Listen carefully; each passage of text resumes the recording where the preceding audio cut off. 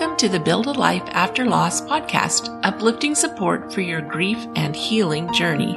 We're here to encourage your hope in the future and strengthen your confidence so that you can build a life of purpose and joy. I'm your host, Julie Clough, certified grief coach. Hello, my friends. Welcome to episode 111. 111. Isn't that a fun number? Emotions as fuel. First, have you read my book? If you haven't, go to the show notes to get your copy today. And if you have, will you leave a review on Amazon or Goodreads or wherever you bought the book? It's available at Target, online at Target and Walmart and a lot of different places. If you'll leave a review where you purchased it, I would be so grateful. Thank you. Second, this week, I'm holding a free webinar, Healing Your Grieving Heart. We're going to have some fun with it. Doesn't sound like a fun title, does it? But we're going to have some fun with it. You're going to get some next steps for making 2021 a year of healing. Doesn't that sound lovely? It's going to be Thursday, January 14th at 2 p.m. Mountain Time, but I'll send you a recording too. So you can listen live and then listen to the recording. And who knows, we might even have a giveaway during the live broadcast. In fact, I think we will. So get registered today and put it on your calendar. You can go to bit.ly, that's bit.ly/healing your grieving heart. And healing is capitalized, yours capitalized, grieving is capitalized, heart is capitalized, just like a title, but all one word. Or you can follow the link in the show notes if you want to make it easy. And I will see you there. I'm looking forward to seeing you there on Thursday. Were you like me?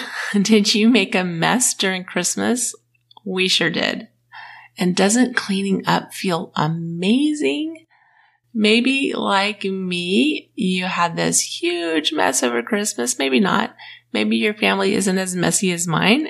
My family's fun and messy, and it's really not. It's not so much that we're super, super messy. It's just that we're big. There's lots of people. And I found the more people, the more mess, right? So during the holiday, when my daughter was here, she was itching for a project. So we tackled my office closet. Oh, I'm so grateful for her for helping me get that a little more organized. I had everything on the shelves and so forth, but we kind of rearranged the office. We rearranged some furniture. We got some buckets to organize the closet a little better. And it's been so great. I'm able to find what I need. I've just noticed how this week, as I was doing certain things and finding things, was just so much easier. She also helped me get started on my art room is the only room in the house that I haven't completely unpacked since we moved. That just gave me some motivation to keep going and to keep setting that up, to get it all arranged. And since then, since we did the project on the office and we started on the art room, I've done more cleaning. And I've been watching, I don't know if you watched this, but I've been watching the Marie Kondo show not on Amazon, I think it's on Netflix. And it's just been a natural process for me since I've been kind of watching that. I didn't do that on purpose. I just was looking for something to watch while I was working on something and thought, this might be interesting. But now, having watched that and doing the couple projects that we did over the holidays, I see a drawer and I think, I know how to organize that better. And so I'll tackle these little projects throughout the day as I'm going about my day. And that's been a lot of fun. And it makes it feel doable because I'm just making a little bit of progress each day. And that's really what it's all about. That's a little of how my mind works now too, because I've done all this work and all this understanding around the mind and there are just, I don't even know how to explain it, but I've done so much work around my mind and how that influences the work that I do and how that influences the results that I get. And it's not that my mind doesn't get messy. They're still messy. But I'm more prepared to handle them like never before. Just like I feel more prepared to handle the messes in my house than I have in years past. And cleaning up our mind and our heart after the pain of loss is kind of a big deal. Like, it's not kind of a big deal. It is a big deal. Saying, and maybe you've heard this, but you'll hear people say that we have to grieve forever. There's certain losses and there's certain experiences where people will tell you have to grieve forever. Like saying we have to live with all the trash around us. It's about the same thing. As no one is going to say, if your house is messy, like, everybody's house gets messy. If your house is messy, it's like someone coming in and saying, hey, you have to live with this mess the rest of your life. There's no alternative. Now, Christmas trash, the mess in our house is way different than the pain of loss. I get that. I know you get that. But there is we can look at it similarly. It's just that the pain of loss is kind of the messiness of our mind in some ways. And I want you to distinguish between your higher self and your mind. You are not your mind. Your mind is a tool. It's really hard to make that distinction, but as I've worked on it, I've been able to more and more and more make that distinction. You can think of higher self, you can think of spirit, however you want to look at that. Your mind is a tool. It's not who you are. It's not your identity. So we're going to talk a little more about how you can use your mind as a tool to help you instead of just letting it run wild. So you get to decide. You get to decide how you want to use your mind. Last year, the title of this episode is Emotions as Fuel. How did we fuel last year? Last year, what I saw was that collectively, 2020 was fueled by fear. So let me explain. What we think impacts our emotions, and our emotions impact our behavior, which impacts the results we get. So if your 2020 was fueled with grief and fear, chances are you didn't get the results you wanted. And that's totally okay. Don't beat yourself up about it. It's just a learning process. I don't think there's anyone that can't look back on 2020 and feel like they would have liked better results. And on default, as humans, we think whatever and we feel whatever, which means we do whatever and we get whatever. Okay, again, just to break that down for you again, it's our thoughts that influence our emotions, that influences our behavior, and what we do determines our results. Because your emotions fuel your actions and your results, it's so worthwhile to get involved. And that's what we're all about here. We're all about getting involved in the process. Yes, grief is normal. Yes, grief is hard and consuming. But over time, and maybe you've had this experience already where you can see that the early days of grief were just a lot harder than it is now. Maybe that's not been your experience.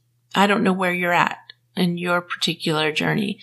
But over time, your grief starts to lessen gradually, but there's a point of diminishing returns, meaning that if we just allow the natural process, there's a point where the grief doesn't just keep getting better on its own. This is the messy place in the middle, where you have to get involved or things will deteriorate instead of getting better. We don't stand still. You don't stand still. You may think that you can just live with whatever and be okay and just stay status quo, stay where you are. But you're either incrementally improving overall or you're slowly declining overall. But how in the world do you get on the track of improvement? How do you avoid decline? How do you affect the outcome? How do you affect your behaviors and your emotions? It feels out of your control, doesn't it? But it's not. And that's the good news. Like right now, I say it's not, and you might feel like, oh my gosh, but it is. And you might have a lot of resistance to that. And I totally get it. It's okay. But it's good news that you can get involved in the process. You can get involved in your healing journey. You can get involved in the emotions that you're experiencing on a day-to-day basis. It's not like turning on and off a switch, but as you get involved, you get better and better at it. It's all about the fuel you feed your life, the fuel of feelings. So you get involved. You learn how to work with your feelings, not against them. Now think back. What was your primary feeling? What was the overall feeling that you experienced in 2020? From what I observed, many people fueled their year 2020 with fear, discouragement, and even anger. Maybe you felt some of those emotions too, in addition to the grief that you're experiencing. Now think back. Think to a time you felt fearful. You had to do something. You were in fear, but you had to do something. How did you do it? How did your fear affect your behavior? How did your fear affect your outcome of the thing that you did? Now remember a time when you did something from love, from the emotion of love. What did that look like? How did love affect your behavior and your outcome? I'm going to take a wild guess here. I want you to really think about those two things. I want you to really, really dive in and remember that feeling of fear. Remember how you reacted, how you responded from that place of fear. Remember that feeling of love. I want you to remember a specific situation. Remember that feeling of love, how it felt, and what you did. Because I'm going to take a wild guess that doing something from love felt way better than doing something or anything from a place of fear. Okay, again, remember, fear is a normal human emotion. So as I talk about these different emotions, don't think that there's any like bad or good or I should never feel fear again. That's not what we're talking about. But you're also saying, but Julie, I don't have a choice. How I feel is how I feel. And yes, it's true. How you feel is how you feel. Again, it's a human emotion. Definitely acknowledge all your feelings, how you're presently feeling. Definitely be compassionate with yourself regardless of what you're feeling. But let's look at where feelings come from. Feelings in large part come from what you're thinking. Go back to that moment when you felt fear. What were you thinking? Maybe it was something like, I don't have the money to pay rent, or I can't find a job, or my life is falling apart, or my husband doesn't love me. All these thoughts could cause feelings of fear. Now go back to the moment when you felt love and you were acting out of love. What were you thinking? Maybe it was something like, I love where I live. I so enjoy my job. It's so much fun to go every day. My husband is so handsome. I just love him. Or my baby is cute and fun and I just love her. All these thoughts could cause feelings of love. If you get involved in your thoughts, in what you're intentionally thinking, you can create more love instead of fear. Do you see how that works? It's a little simplified here, but I hope that you can see the distinction of how that works and how your thoughts create those emotions. This is how you use your mind as a tool. You use your mind to think intentionally, to direct yourself, your thoughts, your emotions, and therefore, because when you direct yourself, your thoughts and your emotions, you're directing your behaviors and your results. You're not going to make progress. You're not going to make the progress you want from a place of discouragement or inadequacy or fear. Instead, you can acknowledge those feelings so they are free to continue to move through you. And you can then choose an intentional thought to practice to create the feelings you do want, such as love and gratitude. Love and gratitude are both hugely powerful feelings. You will make progress from a place of love and gratitude.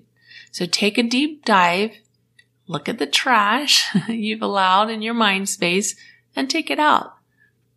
So I ask, what emotion do you want as fuel for 2021, for your healing year? What thoughts will you need to think to feel that emotion more often this year, so you can fuel your year with whatever that emotion is that you want to really focus on this year? I encourage you to write it down, and write it down everywhere. Write down the emotion that you're working on creating, and write down the thought that's going to help you create it, or thoughts. Maybe even journal on it each week. We're actually going to talk about intentional journaling next week on the podcast. But remember, it's not about all or nothing. It's about progress. So let's say you choose the word love and you post that word up and you have these thoughts. Maybe it was something similar to what I read. Whatever the thought is, whatever the feeling is that you chose, if you look at that word and it reminds you to create that fuel, then that's a good thing. If you look at that word and it discourages you and you look at it and you go, I can't do it, I don't know what to do, what emotion are you creating when you say, I can't do it, I don't know what to do? You're creating confusion and doubt and maybe even a little fear. See how powerful our thoughts are and the way that we look at it. So look at the word and let it fill you with that emotion instead of discouraging you. Because fuel is important, isn't it? If you're like me, maybe you have a gas-run car. If I go to the station and I fill my car with diesel fuel, how well is my car going to run? Not very well. And it's the same with us. Our emotions are fuel. What are we fueling our day with, our week with, our month with, our year with? Whether you're choosing them or you're just letting them happen, emotions are there. Get involved and use your emotions as fuel to create what you want. I can help. Because this is challenging, especially in grief. It's why I do what I do, because I see the challenge of it and I want to help. Really, really, really want to help. That's why I do this podcast every week. I just want to help because I know how painful it is. I know how hard it is. I know how virtually impossible it is to do on your own. You feel at the effect of your emotions instead of realizing you do have some say in what you feel at some level. This is going to be so individual. So let's talk about how you might apply what you're learning here, how it might apply to you, how you would want to use this tool or anything else that we've talked about on the podcast. You can schedule a free call with me at buildalifeafterloss.com/talk, TALK. buildalifeafterloss.com/talk. Do it today and we can talk in the next couple of days while your thoughts and questions are fresh. There is no accident that you are here. If you read my book, you know that a few years ago, I felt inspired that I was supposed to do something to help others who were suffering with loss like I had. It was a journey. It was a long, hard, sometimes confusing, sometimes discouraging journey trying to figure out what that was that I was supposed to do to help. But here I am, now trained as a grief coach, offering how I went from being an absolute puddle on the floor, unable to manage my life, to living a good life full of hope and love and good things. It's a miracle. But it's not just a miracle. It's a miracle that's available not just to me, but it's available to you too. And I offer you the same encouragement. And if you're looking for what to do next, I can help. How to rebuild your life. If you're looking for how to rebuild your life, you're in the right place. Remember to register for the free webinar, Healing Your Grieving Heart. It's 30 minutes of goodness, maybe longer if we have a lot of questions, but planning on about 30 minutes to help you on your way to start 2020 to be a healing year. Grief is hard. I know it is, but it's also possible to heal, and you can make great progress in your healing in 2021. More progress than you have any idea is possible in healing your heart. You really can. I know how to guide you there. Let's do this. Join me next week for reflective journaling. I think I called it intentional journaling a minute ago. As soon as it came out of my mouth, I thought, that's not the word. What's the word? But join me next week. We'll be talking about reflective journaling. Have a wonderful week. Remember, I believe in you. Love you. Bye.